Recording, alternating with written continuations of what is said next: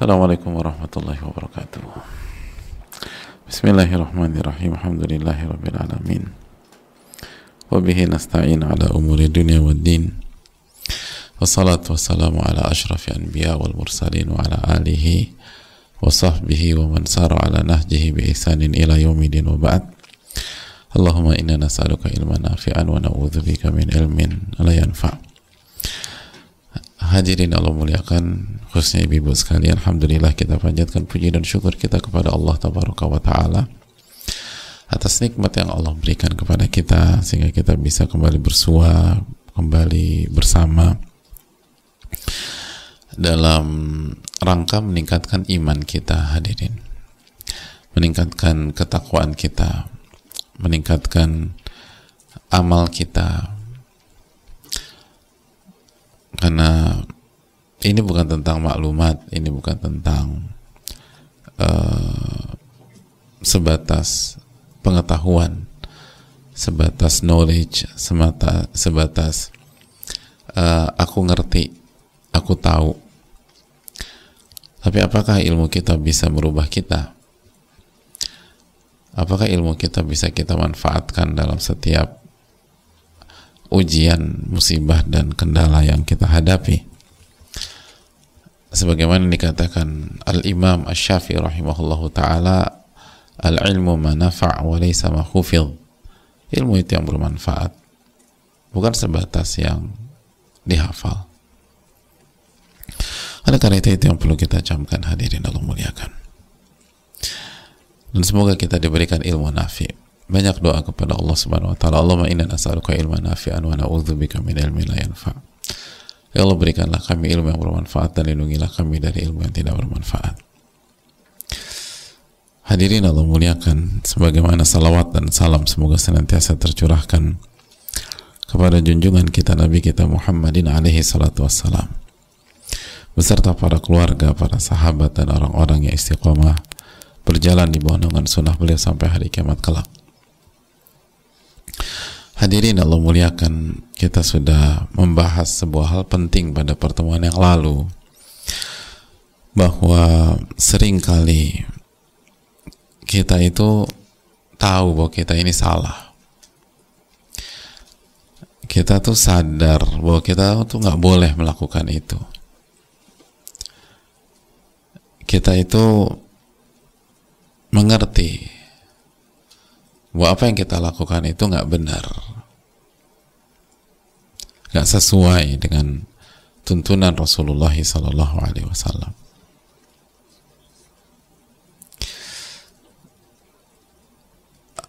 Hadirin Allah muliakan,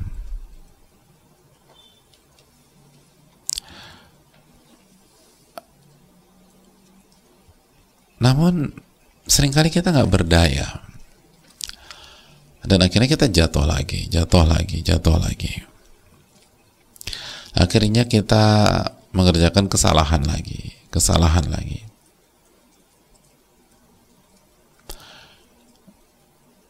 Kita terjatuh pada kesalahan kemarin.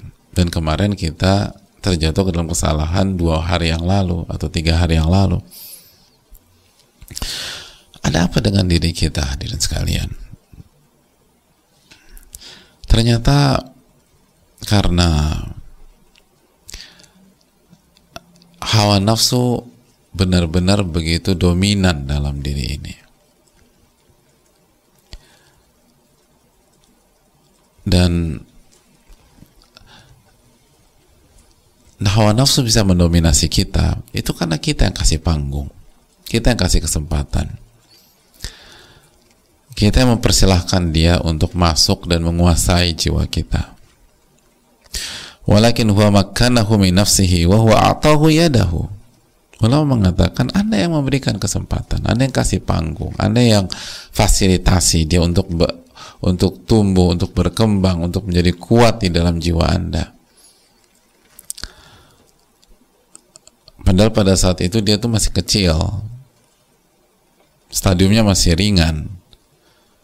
Tapi Anda biarkan, bahkan Anda fasilitasi, Anda kasih asupan gizi, itu Anda perturuti. Gimana sih Ustadz, kok mana dong mau menternak hawa nafsu atau menumbuh kembangkan hawa nafsu. Hadirin khususnya ibu sekalian, mengembangkan hawa nafsu dalam diri kita sehingga dia kuat itu dengan kita mengikuti dia, dan kita nggak berusaha melawannya dari awal. Kita nggak berusaha mengontrolnya dari awal. Kita nggak berusaha melawannya dari awal. Dan kita nggak minta pertolongan kepada Allah Subhanahu wa Ta'ala untuk menghadapi dia dari awal. Akhirnya apa yang terjadi? Hawa nafsu kita semakin besar. Dan semakin dia besar, semakin sulit dikendalikan. Dan begitu sampai sebuah titik, apa yang terjadi?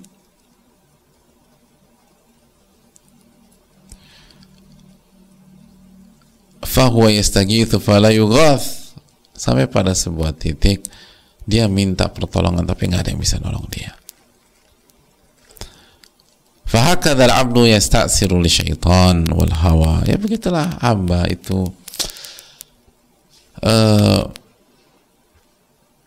membiarkan syaitan dan hawa nafsunya itu menguasai diri dia. Akhirnya syaitan dan hawa nafsu punya kekuatan dalam diri dia.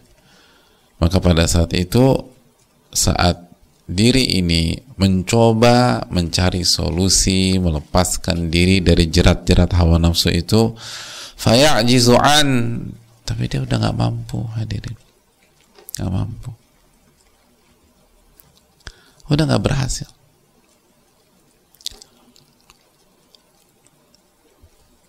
Dan selalu demikian, karena dunia itu fana. Dan salah satu bentuk kefanaan dunia itu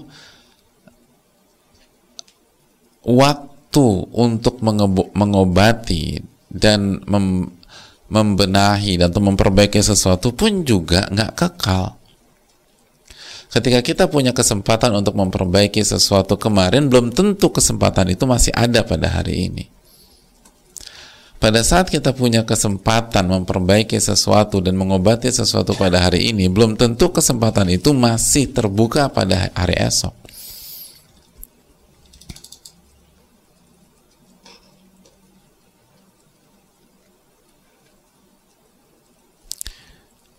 Jadi hadirin Allah muliakan,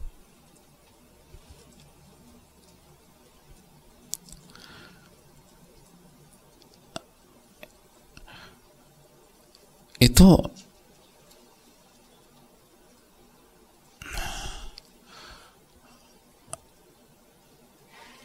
real.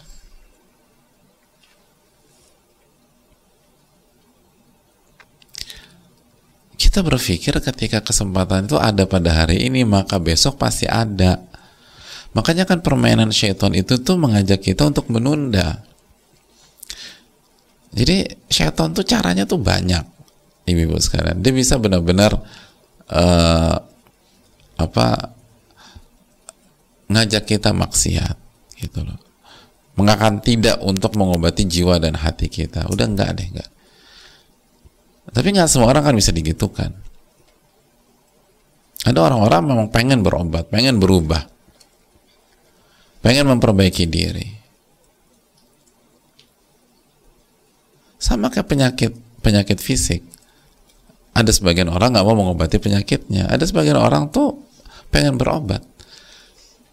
Nah, bagaimana biar kita nggak bisa memperbaiki jiwa dan hati kita, padahal kita ingin memperbaikinya, gitu loh. Kita ada niatan, gitu loh. Maka salah satu triknya syaitan, dia nggak memupuskan kita, tapi dia bilang tunda aja besok. Kan besok masih bisa perbaiki jiwa. Besok aja perbaiki hatinya. Sekarang senang-senang dulu. Nah, hadirin Allah muliakan. Akhirnya banyak orang terjebak. Akhirnya dia tunda.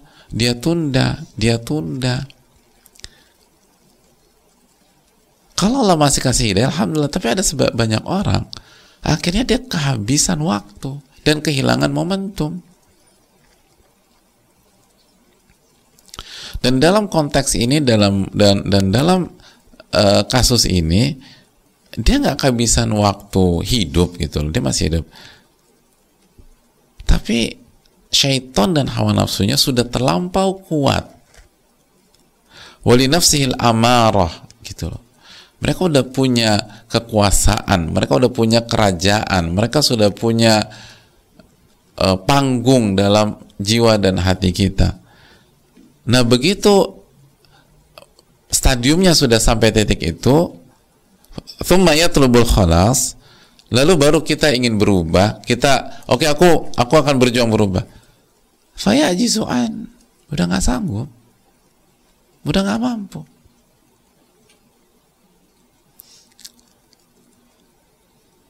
Anda buang momentum kemarin.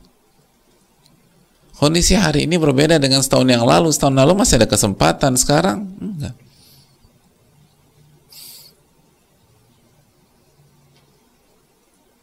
Anda sudah sia-siakan itu kemarin. Waktu itu diajak kajian nggak mau, diajak berubah enggak. Dikasih masukan ada aja jawabannya. Anda sia-siakan.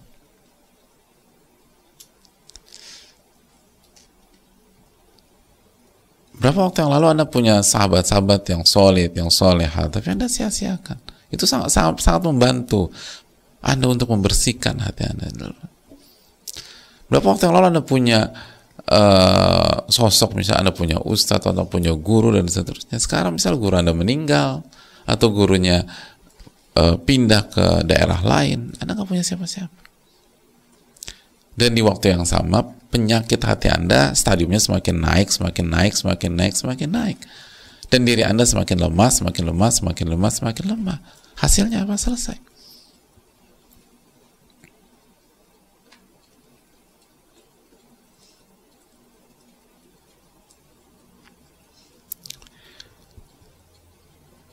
Hadirin Allah muliakan.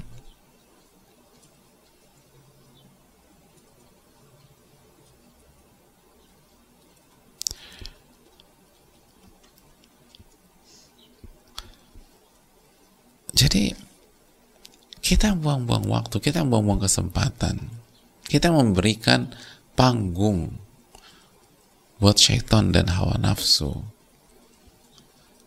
Kita kasih pintu. Kita tuh dilahirkan dalam kondisi fitrah. Kullu mauludin yuladu 'alal fitrah. Setiap bayi yang lahir itu lahir di atas fitrah. Setiap bayi itu lahir di atas fitrah. Tapi kita menyanyiakan itu. Kita diciptakan oleh Allah dan lahir tuh hanif, ibu-ibu sekalian. Hanifah. Wa inni khalaqtu ibadi hunafa. Kullahu. Aku ciptakan hamba-hambaku itu tuh dalam kondisi hanif.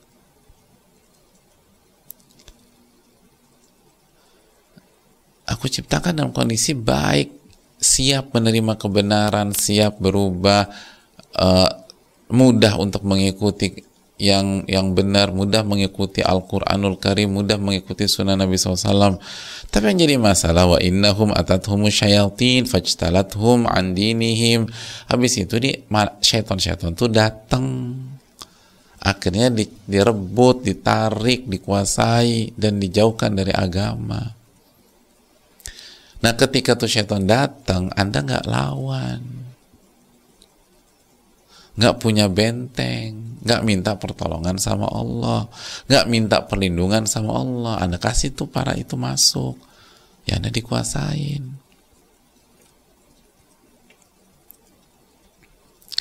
Padahal Allah sudah ciptakan Anda dalam kondisi hanif. Anda sudah diciptakan sebagai orang yang di atas fitrah, yang mudah mengikuti yang benar.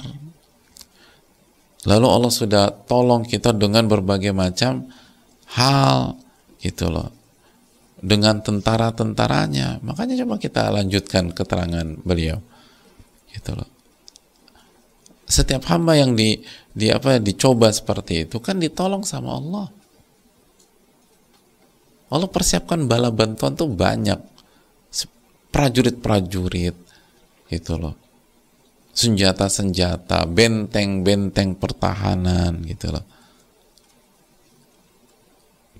dan dipersilahkan gitu loh, ambillah prajurit ini sesuai dengan sesuka hatimu gitu loh, lalu gunakanlah senjata ini sesuai dengan keinginanmu, lalu berlindungan di benteng-benteng ini gitu loh, warabit ilal maut gitu hadirin, dan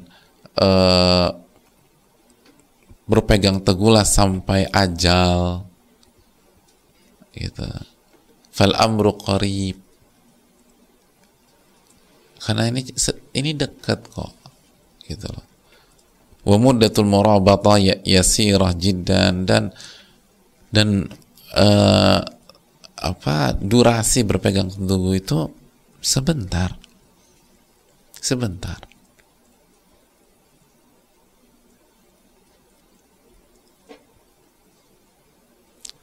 Seperti seseorang bersama raja yang telah mensupportmu dengan berbagai macam hal. Waqad arsala ilaika rusulah, itulah. Jadi raja itu mengutus utusannya menemuimu.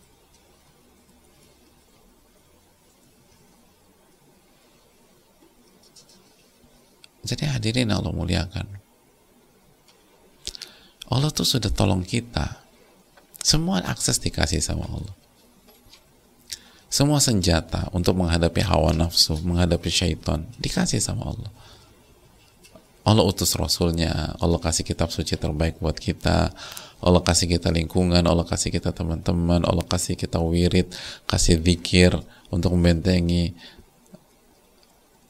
Allah bilang, udu'uni astajib lakum, kalau ada apa-apa minta kepada aku saja, aku akan kabulkan.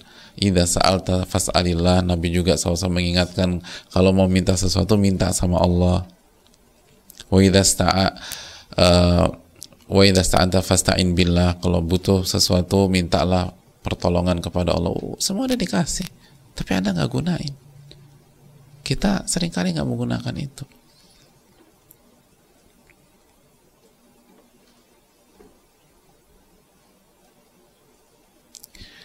Gitu loh. Kecuali yang dirahmati oleh Allah Subhanahu wa ta'ala. Kecuali yang dirahmati oleh Allah Subhanahu wa ta'ala. Tapi banyak orang tuh nggak menggunakan itu, padahal Allah udah suplai kita dengan berbagai macam. Tapi ya manusia tuh gitu loh. Dzuluman jahula. Itu. Kalau kita kembali ke paragraf sebelumnya itu kan, begitu semua sudah nggak bisa diapa-apain baru nyesel. Ya kayak Firaun itu. Begitu udah nggak bisa udah nggak bisa berbuat gitu loh. Baru dia mengklaim beriman gitu hadirin.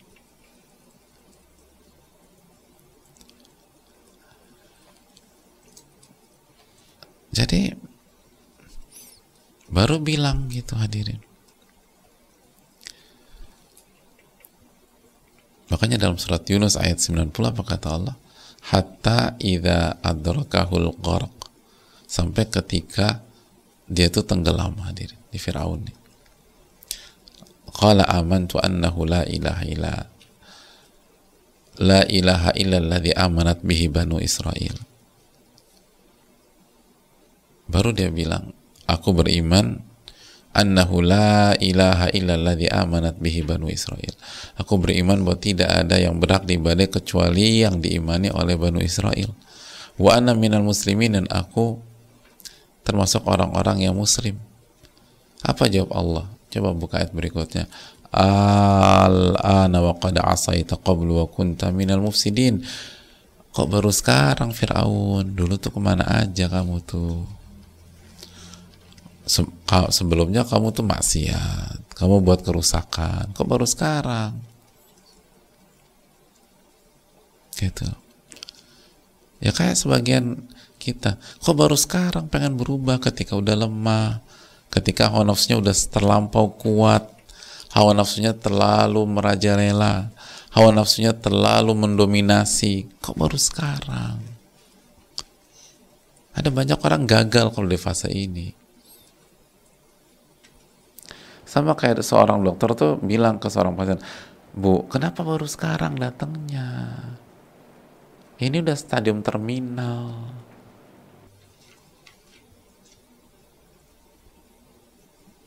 Kita nggak boleh berandai-andai, kata Pak Dokter. Tapi banyak pasien saya itu ketika datang, ketika masih stadium 1, stadium 2, Allah kasih taufik banyak yang sembuh. Tapi kalau udah terminal, mayoritas nggak berhasil. Kenapa ibu baru datang sekarang? Setelah itu penyakit menggerogoti tubuh ibu sekalian. Sama. Itu hawa nafsu menggerogoti jiwa kita. Itu syaitan udah menjalar kemana-mana. Udah susah. Bahkan merubah habits yang kecil aja udah susah banget kita. Jangankan hal-hal besar, cara berpikir, paradigma berpikir, orientasi, lalu memindahkan cara berpikir pendek ke cara berpikir yang jauh, lalu bagaimana merubah pola yang selama ini berharap sama makhluk, bagaimana berharap sama Allah Tabaraka wa Ta'ala, selama ini itu ngikut aja apa kata hawa nafsu, dirubah menjadi mengikuti Allah Subhanahu wa Ta'ala. Itu kan hal yang sangat amat sulit kecuali ditolong sama Allah. Kenapa baru sekarang datangnya gitu loh?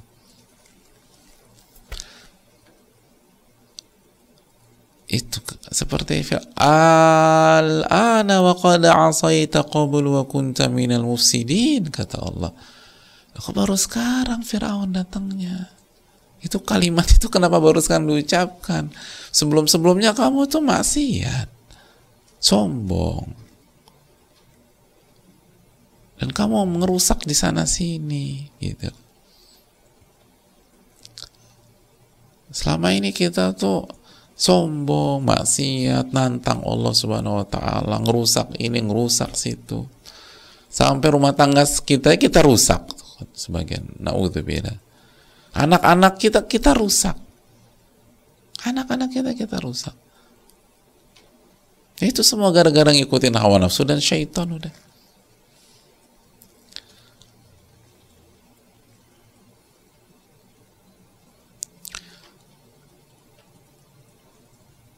Padahal Allah sudah kasih semuanya.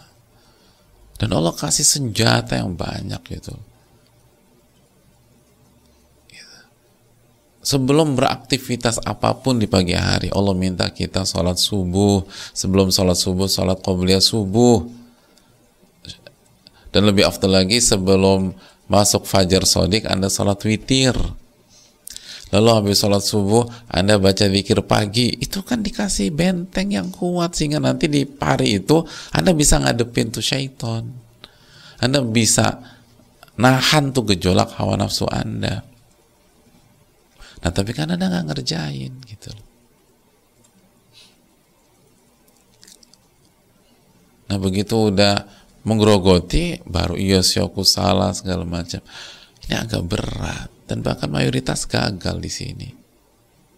Nah ini yang harus kita renungkan. Ibu sekalian, Allah udah kasih semua buat kita. Allah kasih utusannya, dan nggak biasa. Ini Rasul terbaik sudah diutus untuk kita, Rasul terbaik Sallallahu Alaihi Wasallam. Lalu malaikat-malaikatnya gitu. Ada malaikat-malaikat yang tugasnya menaungi kita, tapi kita kan nggak mengerjakan aktivitas yang membuat kita dinaungi malaikat. Apa kata Nabi SAW tentang orang yang menuntut ilmu, yang duduk di majelis ilmu? Wahafathumul malaika, dan malaikat itu menaungi mereka. Allah udah utus malaikat naungin. Dia nggak ngaji. Ya gimana coba ibu-ibu? Gimana mau dinaungin malaikat? Allah sudah utus malaikat untuk ngedoain kita setiap pagi misalnya, atau setiap hari. Nabi SAW bersabda, ada 2 malaikat yang datang dan mengatakan, satunya mengatakan, Allahumma a'ti munfiqan khalafa, ya Allah kasih ganti sama orang yang berinfak dan memberi pada hari ini. Kita nggak kasih nafkah ke istri kita misalnya, kita nggak keluarkan uang kita, padahal jelas-jelas ini kan kekuatan dapat doa malaikat. Malaikat tuh nggak pernah bermaksiat, ibu-ibu, nggak nurut. Jadi bayangin kalau doa itu gimana dikabulinya sama Allah Subhanahu wa taala. Nggak pernah bermaksiat malaikat. La ya'sunallaha ma amarahum. Malaikat nggak pernah bermaksiat kalau Allah perintah. Wa yaf'aluna ma yu'marun, dan selalu taat nurut sama kalau diperintah sama Allah Subhanahu wa taala.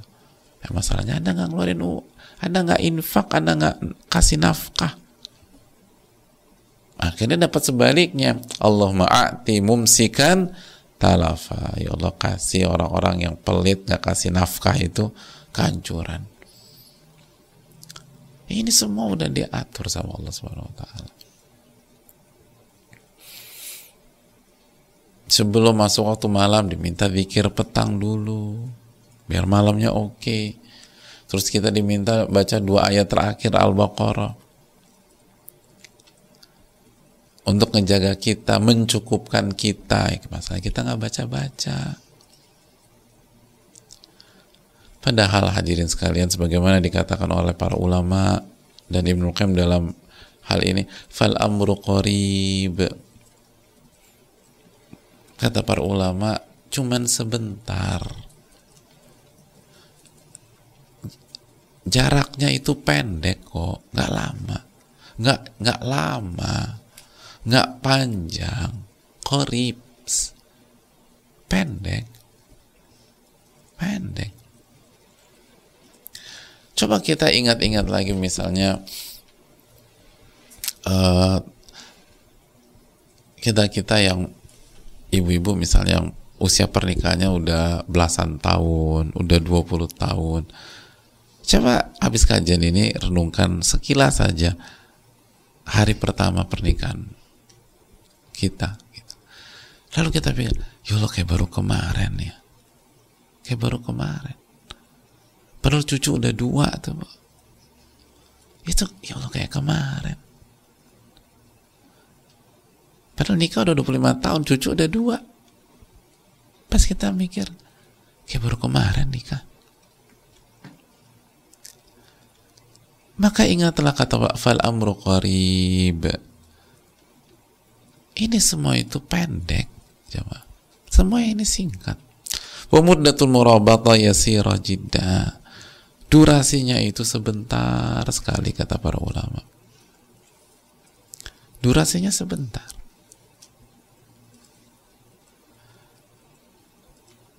Durasinya sebentar. Dulu kita kuliah tuh, pas sudah semester 8 mau lulus, kayaknya baru kemarin belajar agama. Kayaknya baru kemarin belajar percakapan dasar bahasa Arab. Masmuka ismi Muhammadun wa anta masmuka ismi Aliun, ahlan wa sahlan, ahlan wa sahlan. Ma jinsiyatuka, ana Indonesia, wa anta ma jinsiyatuka, ana Pakistani, gitu. Itu kayak baru kemarin. Padahal udah 7 atau 8 tahun kita lewati itu semua. Muddatul murabatah yasirah jidda, sebentar.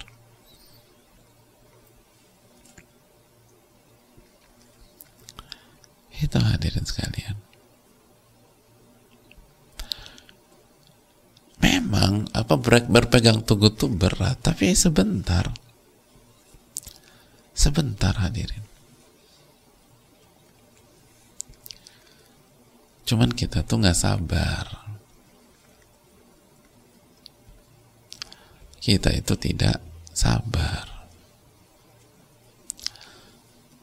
Makanya masih ingat apa yang Allah firmankan kepada kita semua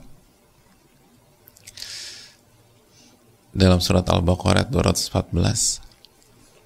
Allah berfirman, am hasibatum an tadkhulul jannata walamma ya'tikum mathalul ladzina khalau min qablikum. Apakah kalian berpikir kalian akan masuk surga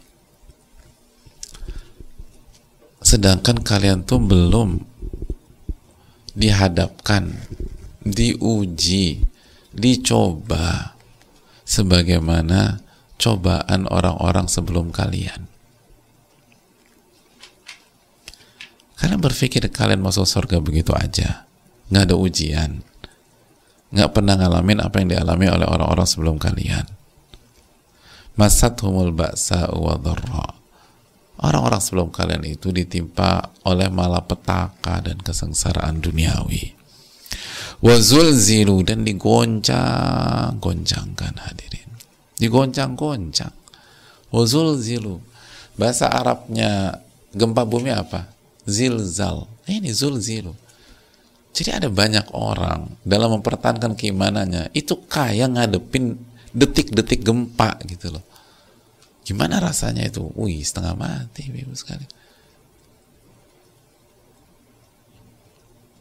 Gempa itu kan nggak hanya hitungan detik, bukan menit. Semua berantakan. Hatta yaqula ar-rasul walladzina amanu ma'ah. Sampai-sampai Rasul pada saat itu dan orang-orang beriman yang bersama dia sampai mengangkat dan melemparkan sebuah pertanyaan, mata nasrullah, kapan pertolongan Allah itu datang? Mata nasrullah, kapan pertolongan itu datang? Apa kata Allah Subhanahu wa ta'ala, ibu-ibu jamaah? Ala inna nasrallahi qarib. Ketahuilah, ingatlah, jangan pernah lupa ini. Sesungguhnya pertolongan Allah itu dekat. Sesungguhnya pertolongan Allah itu dekat. Jika kita ikhlas dan kita sesuai dengan sunnah Nabi SAW, tuntunannya para ulama, dan kita sabar, ketahuilah pertolongan Allah itu dekat. Tapi kita nggak sabar, ibu-ibu sekalian. Atau kalau kita bertahan, cara kita salah. Nggak sesuai dengan tuntunannya Nabi SAW, lalu tuntunannya ulama. Akhirnya cuma dapat capeknya doang, dapat sakitnya saja.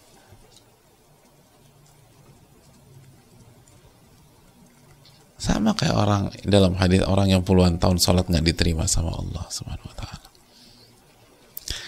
Oleh karena itu hadis sekali, Allah sudah kasih banyak hal, Allah sudah kasih senjata, Allah sudah kasih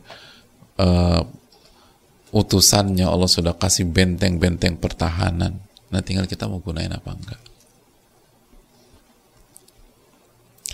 Allahul musta'an.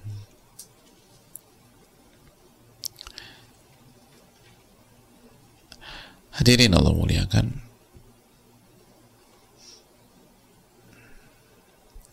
kita akan lanjutkan di pertemuan yang akan datang insyaallah taala. Saya rasa cukup sampai di sini. Kita buka sesi tanya jawab. Wassallallahu wasallam ala nabiyina Muhammad.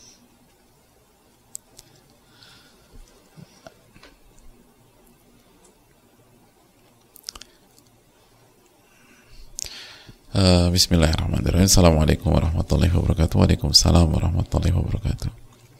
Semoga Allah merahmati Al-Imam Ibnul Qayyim, memberkahi Ustadz, keluarga, tim, seluruh kaum muslimin dimanapun berada. Amin ya rabbal alamin. Wa iyyak. Terima kasih atas pertanyaannya. Ustadz, qadarullah, suami saya adalah anak broken home yang tidak mendapat kasih sayang yang sesuai dengan wataknya, sehingga berpuluh-puluh tahun baterai kasih sayangnya kosong dari keluarga. Akibatnya dia lebih condong kepada lingkungan luar daripada keluarganya. Saat ini saya temui beberapa gangguan mental padanya, antara lain kepribadian ambang, inner child terluka, paranoid, skizofrenia, dan lain-lain. Dan kemungkinan besar sudah termasuk ODGJ, Karena banyak sekali perilaku-perilakunya yang aneh, seperti bukan manusia normal. Alhamdulillah afani wa talahu bi fadlani ala katsiri min tafdila. Kami belum diberi keturunan, beliau tidak pernah mau menceraikan saya. Dulu-dulu sebelum menyadari kondisinya, saya sangat sering meminta cerai. Namun sekarang saya berhenti untuk hulu. Saya senantiasa meminta pertolongan dan taufik Allah agar diberi kemampuan untuk bersabar menghadapinya.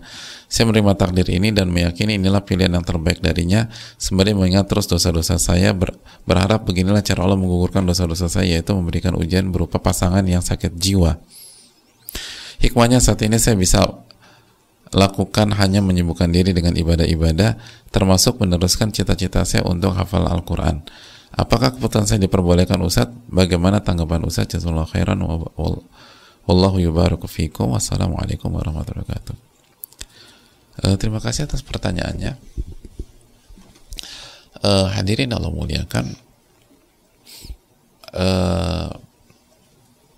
Saya rasa masalah-masalah kayak gini bukan saya yang menyimpulkan, hadirin sekalian.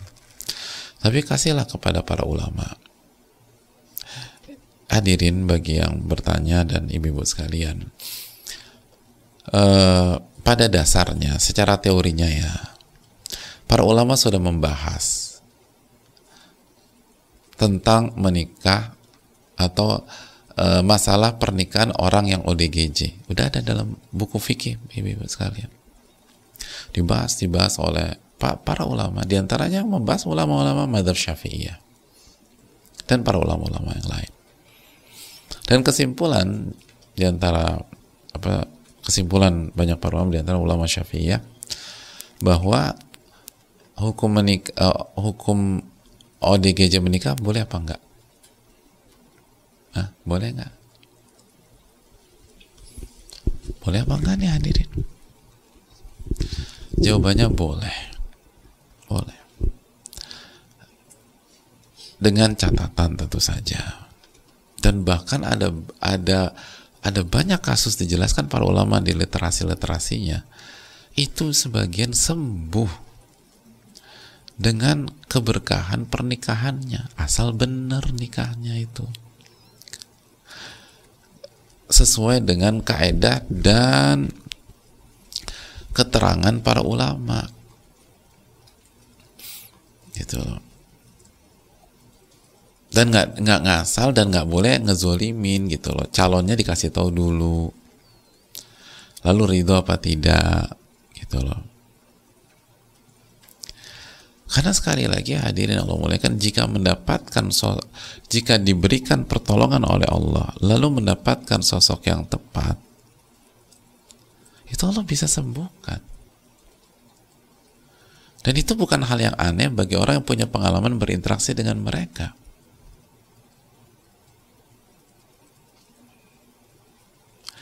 Kami punya kenalan baik ya, itu yang mengurusi orang-orang ODGJ, dan Allah kasih taufik sembuh. Udah nggak hitung berapa yang sembuh, padahal nggak pakai apa-apa.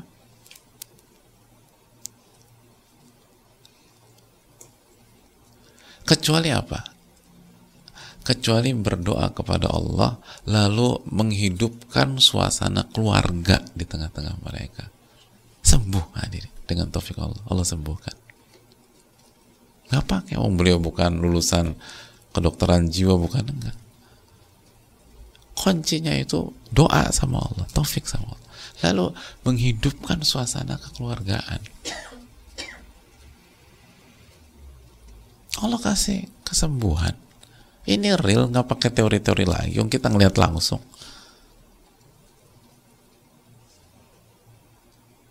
Makanya nggak heran para ulama bilang boleh. Makanya ulama kita itu nggak ngasal hadirin, tapi sesuai dengan ikuti spek dan kriteria para ulama. Karena lagi-lagi kan pernikahan sebagaimana dijelaskan oleh para ulama fikih, seperti dijelaskan Ibnu Ruslan dalam Az-Zubat, sunnah li muhtajin mutiqinil uhab. Nikah itu disunahkan untuk orang yang butuh dan mampu. Butuh, ada kebutuhan. Nah, yang namanya butuh itu otomatis ketika memilih nggak ngasal. Tapi dia akan milih sosok yang bisa memenuhi kebutuhannya itu. Yang asal.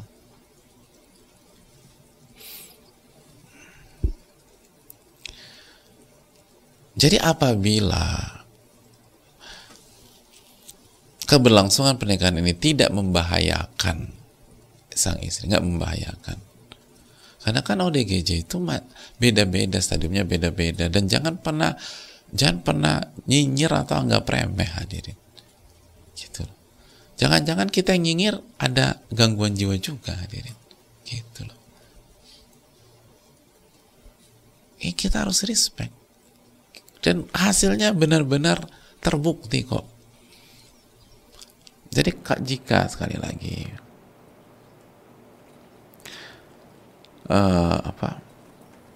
tidak memudaratkan dan seterusnya, lalu coba minta masukan, musyawarahkan dengan sosok-sosok yang bijak, yang kenal kita dan kenal suami kita. Karena bisa jadi karena kita udah, ya biasa kan perempuan gitu ya, suka lebih main perasaan. Akhirnya main perasaannya yang dominan, kontraproduktif, padahal dia nggak sanggup. Atau penyakit suaminya sudah sampai pada titik membahayakan orang-orang terdekat. Nah, ini perlu dibahas lagi. Jadi coba didiskusikan, dibahas sama ahlinya, sama orang-orang yang mengenal kita dan mengenal suami kita, dan benar-benar sayang tapi objektif, tapi ilmiah, sebagaimana dijelaskan tadi keterangan para ulama fikih dalam banyak literatur. Literasi itu banyak dalam masalah ini. Gitu, hadirin sekalian. Dan ini menunjukkan betapa sempurnanya agama kita, hadirin. Bagaimana sempurnanya agama kita, sampai masalah begini diatur.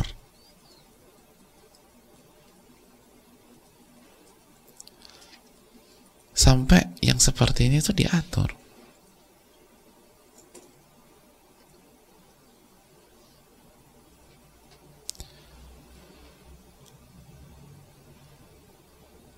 Itu poin.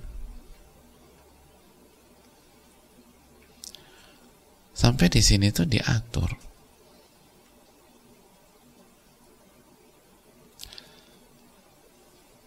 Jadi kita ini kurang belajar, hadirin. Kita belum belajar.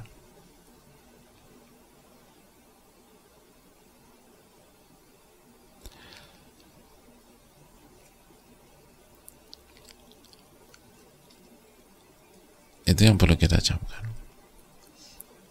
Jadi banyak-banyak belajar, banyak-banyak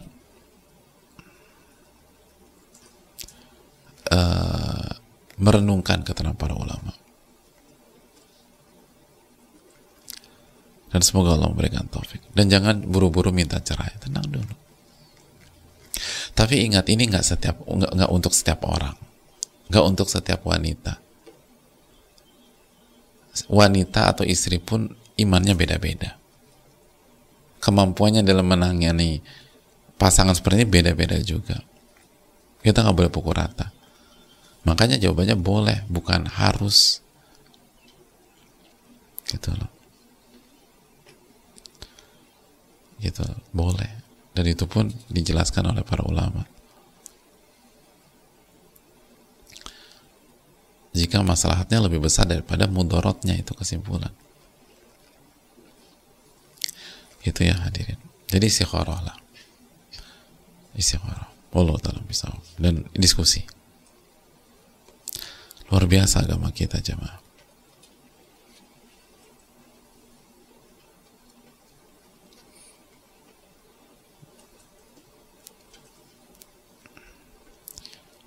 Panjang-panjang sekali sekali pertanyaannya hadirin.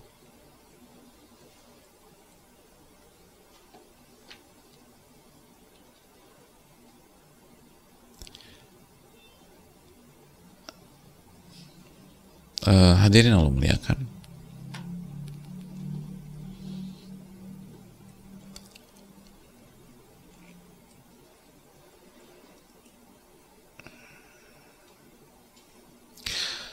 Assalamualaikum warahmatullahi wabarakatuh. Waalaikumsalam warahmatullahi wabarakatuh. Semoga Allah senantiasa merahmati Ustadz beserta tim dan keluarga dan seluruh kaum muslimin. Amin ya rabbal alamin.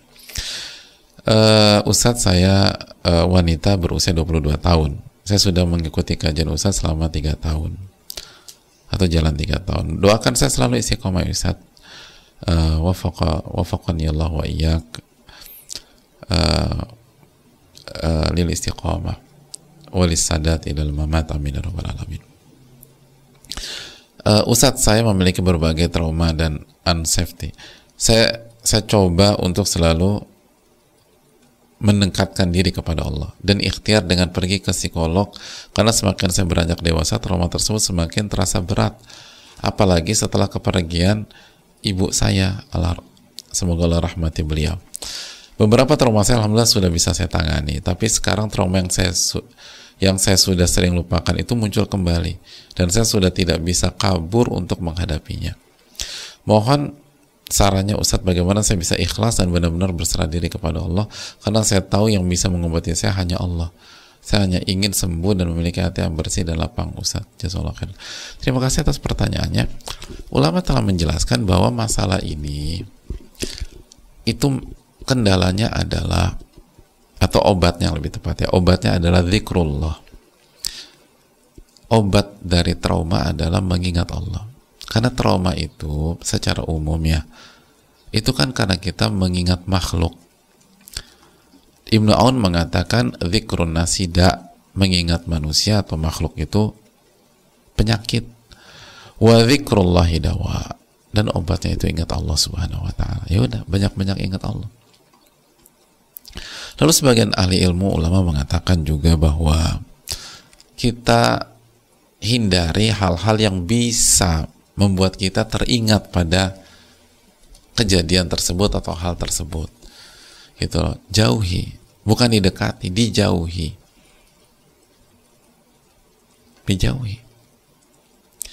Jadi jauhilah hal-hal yang bisa membuat hawa nafsu kita dan syaitan memainkan hal itu, gitu loh. Jangan dekat-dekat, gitu. Lakukan tindakan preventif.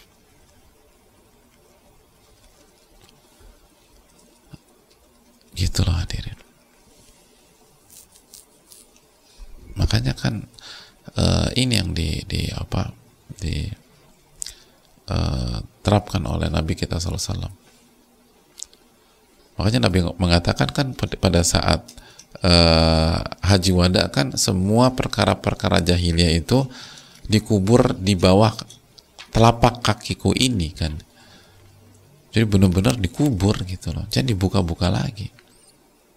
Nanti begitu kebuka, syaitan bermain, setengah mati kita hadirin. Jadi jangan main api gitu loh hadirin. Dan fokus mengingat Allah Subhanahu wa taala. Banyak doa, yakinlah. Dan kalau bisa umrah apa haji, umrah, doa di sana. Apalagi orang memiliki masalah-masalah yang berat, doa di sana. Jadi hadirin, itu yang perlu kita camkan. Minta pertolonganlah, petunjuk kepada Allah.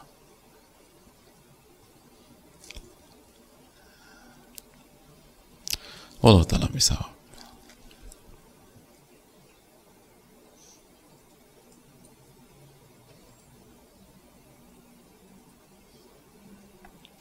Assalamualaikum warahmatullahi wabarakatuh. Waalaikumsalam warahmatullahi wabarakatuh. Semoga Allah merahmati para ulama, menjaga, melindungi Ustadz, dan semoga Allah berikan taufik dan hidayah kepada kita semua. Amin ya rabbal alamin. Ustadz, izin bertanya, ada seorang wanita yang saat ini dia sudah resign dari kerjaan ART.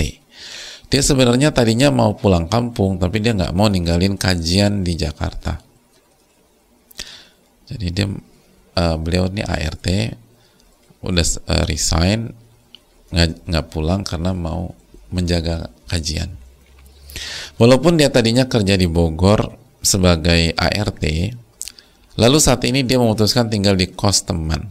Sudah hampir 2 pekan dia juga sedang berusaha mencari pekerjaan ART kembali. Dan akhirnya selama 2 pekan itu dia dapat pekerjaan, lalu dia bekerja hanya 1 minggu, lalu dia keluar lagi dari kerjaan barunya karena ada masalah antar majikan barunya dengan dia, sehingga dia keluar. Dia sadar yang dia pilih untuk tinggal di kos temannya salah. Dia merasa merepotkan, walaupun temannya baik sekali, temannya sudah mengenal sunnah Rasulullah SAW. Teman kajian dia, orang tuanya juga sudah tahu dan menelpon untuk memerintahkan wanita tersebut pulang kampung saja, tapi si wanita tersebut tidak mau karena dia masih ingin cari kerja dulu di Jakarta karena lingkungannya alhamdulillah bisa kajian. Kalau di kampung jauh dan akses kendaraan agak susah. Bagaimana yang terbaik ya Ustadz, mohon nasihatnya. Dia sudah berpengalaman jadi ART di beberapa tempat, tapi merasa dia nggak maksimal kerjanya karena pekerjaan ART menurut dia sangat luas, seperti inisiatif, interaksi pembicaraan yang sering dengan majikan, dan seringkali peraturan pekerjaan berubah dan majikan itu ngetes kita, dan panjang sekali nih hadirin. Dan seringkali kita harus peka apa yang seharusnya kita kerjakan tanpa disuruh, bukan seperti pekerjaan lain yang terkadang sifatnya mutlak pekerjaannya. Dia sedih, dia merasa putus asa untuk kembali bekerja seperti RT.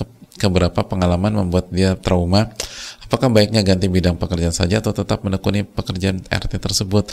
Namun ganti majikan, dia sudah ganti-ganti majikan Ustadz.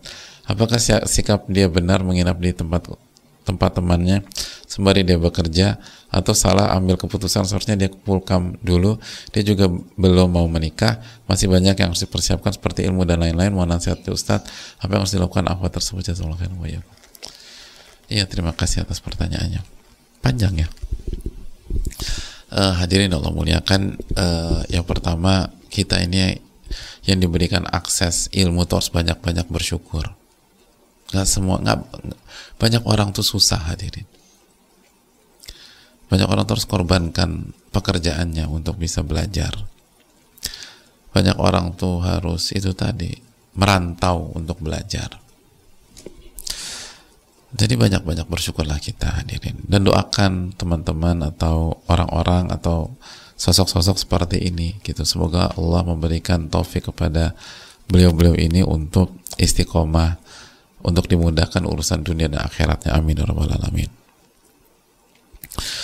Yang berikutnya, adapun untuk sementara di rumah teman, selama temannya ridho, hukumnya boleh, hanya saja biar lebih menjaga izzah dan seterusnya, kan bisa dibayar dengan jasa gitu loh. Jadi jangan hanya numpang tidur. Ya kan jago masalah rumah kan, beliau kan asisten kan, ya udah beresin aja tuh rumah temennya gitu loh. Jadi bukan numpang tidur gitu loh. Gimana kalau aku ini jasaku, salary-nya apa? Istirahat di sana gitu loh. Bisa bermalam atau tinggal di sana. Karena ART secara umum kan juga tinggal di situ kan, kecuali ada pulang pergi juga ada ya. Tapi sebagian sistem di kita kan tinggal di rumah. Ya udah di situ aja. Jadi punya izzah gitu dan aman gitu loh. Saling jaga gitu loh. Dan kalau temennya perempuan sendirian, justru saling menjaga, lebih aman daripada temennya di kos-kosan sendirian. Jadi bisa dilakukan itu. Lalu hadirin yang memuliakan, apakah ganti bidang? Setiap orang tuh beda-beda. Kalau misalnya usianya masih oke, terus juga dia punya bakat lain dan seterusnya, tapi selama ini nggak punya kesempatan, nggak punya opportunity, nggak punya skill segala macam. Nah kita yang kenal dan memang kita tahu orangnya baik, orangnya jujur dan memang pengen belajar. Ini kan spirit belajarnya besar ini hadirin. Kenapa nggak difasilitasi gitu? Coba dikursuskan apa, diajarkan keahlian apa sehingga dia bisa memperbaiki taraf hidupnya gitu loh. Jadi bisa jadi solusinya bukan dikasih kerjaan, tapi dikasih kesempatan belajar sehingga dia punya skill yang lebih bagus, yang lebih komplit, sehingga ke depan dia bisa mandiri lebih bagus. Coba deh itu hadirin. Ini hal yang perlu diinikan lah.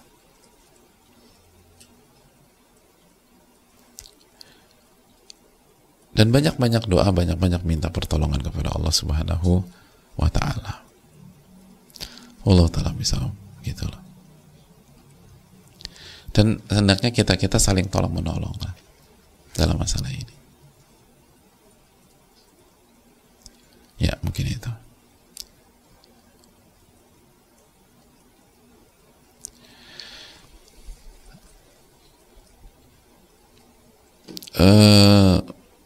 Ya.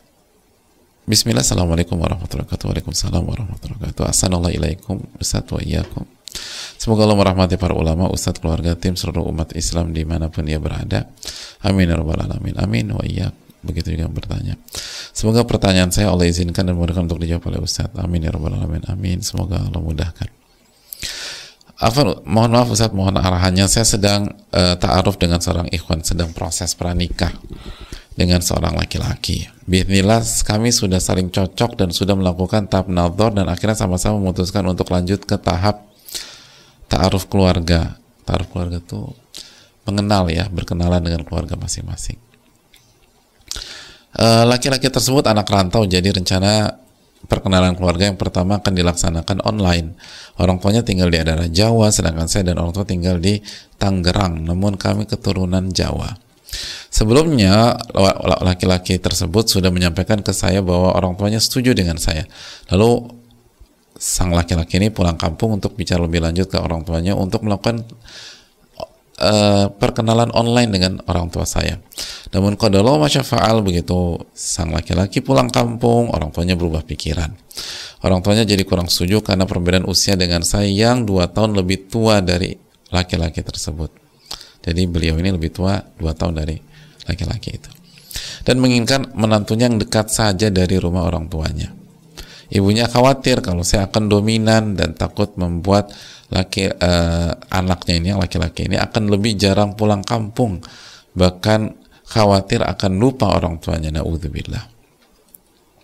Padahal sebelum proses dengan saya, ibunya hanya kasih syarat ke ke anak laki-lakinya agar mencari pasangan yang keturunan Jawa dan sama-sama di daerah Tangerang, karena laki-lakinya merantau dan hijrah ke Tangerang. Namun sekarang beda lagi keinginannya. Orang tuanya juga masih awam dalam agama Ustadz. Mereka berpikir kalau menikah itu harus melalui proses pacaran dulu. Mungkin karena proses ini masih asing bagi mereka, jadi mereka merasa masih kurang yakin. Sang laki-laki tidak serta-merta menghentikan proses kami. Di sisi lain beliau ingin lanjut dengan saya pun demikian, tapi orang tuanya sangat kekeh Ustadz. Padahal belum pernah bicara dan bertemu langsung dengan saya dan orang tua. Apakah ini pertanda kalau kami tidak berjodoh? Bagaimana cara yang tepat untuk menyikapi hal ini? Mohon saran dan nasihat Ustadz untuk saya dan laki-laki tersebut, apa ya sebaiknya kami lakukan? Terima kasih Ustadz, jazakallahu khairan, barakallahu fikum. Ya, terima kasih. Yang pertama,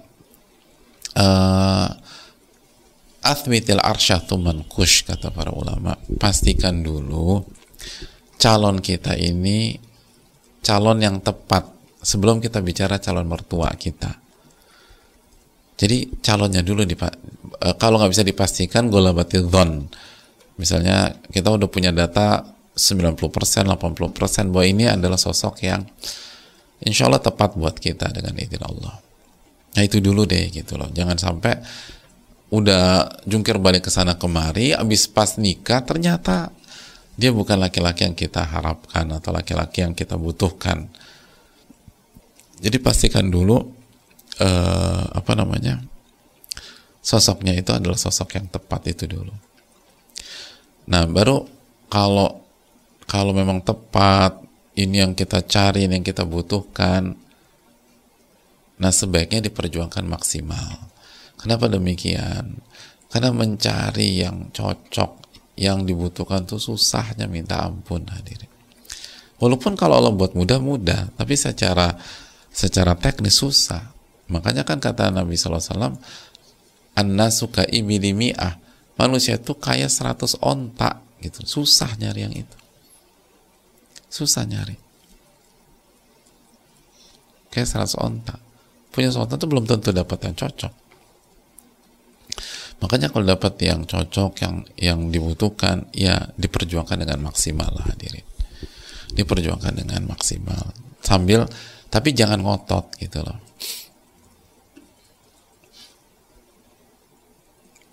Tapi jangan ngotot gitu loh. Karena banyak orang tuh ngotot, padahal kita nggak tahu yang terbaik gitu loh. Jangan maksa, tapi ikhtiar dan minta yang terbaik. Minta yang terbaik. Coba aja nanti yang terbaik di tangan Allah Subhanahu wa taala. Kalau memang, dan makanya baca doa istikharah dan resapi. Baca doa istikharah, resapi. Kalau ini yang terbaik buatku, untuk agamaku, duniaku, masa depanku di dunia akhirat, maka takdirkan, mudahkan, dan berkahi. Kalau buruk, maka palingkan dia dariku, palingkan aku darinya, dan ganti dengan yang lebih baik, dan buat aku ridho. Udah gitu aja, udah totalitas aja. Dan yang berikutnya ini positif untuk membaca kira-kira peta ke depan tuh gimana ya. Jadi kita saling ngebaca nih. Kalau memang kita jadi nikah sama sosok ini, berarti kan kita harus ngadepin mertua yang seperti ini. Dan kita pun juga jadikanlah ini sebagai ajang penilaian calon kita dalam menyelesaikan masalah, dalam menyikapi orang tuanya. Artinya kalau dia nggak berhasil, tapi tetap dia paksa, dia tetap ngotot untuk nikah, itu perlu kita pertimbangkan, karena ke depan akan, ini bukan akhir loh, ini kemungkinan ini baru awal, kecuali kalau Allah kasih hidayah. Nah, kalau sang anak laki-laki nggak bisa memperjuangkan, mengkondisikan, menyelesaikan, akan ada masalah-masalah banyak di sana. Tapi kalau ternyata calon kita itu muwafaq, diberikan taufik oleh Allah, terus bermainnya cantik, bermainnya apik, sehingga kalaupun di awal pernikahan orang tuanya tetap masih kurang serak, tapi udah kasih izin, udah kasih restu, ya coba bismillah gitu. Karena menarik untuk dipertimbangkan lah, laki-laki yang bisa memperjuangkan keinginannya gitu loh, dan bisa mengkondisikan dan merubah kondisi walaupun tidak maksimal atau belum 100% itu maksudnya. Terima kasih banyak, saya rasa cukup sampai di sini. Jazakallahu khairan atas atensi dan perhatian. Semoga bermanfaat dan semoga Allah kasih ilmu nafi. Subhanakallahumma wa bihamdika, la ilaha illa anta, astaghfiruka wa atubu ilaik. Assalamualaikum warahmatullahi wabarakatuh. Syukran.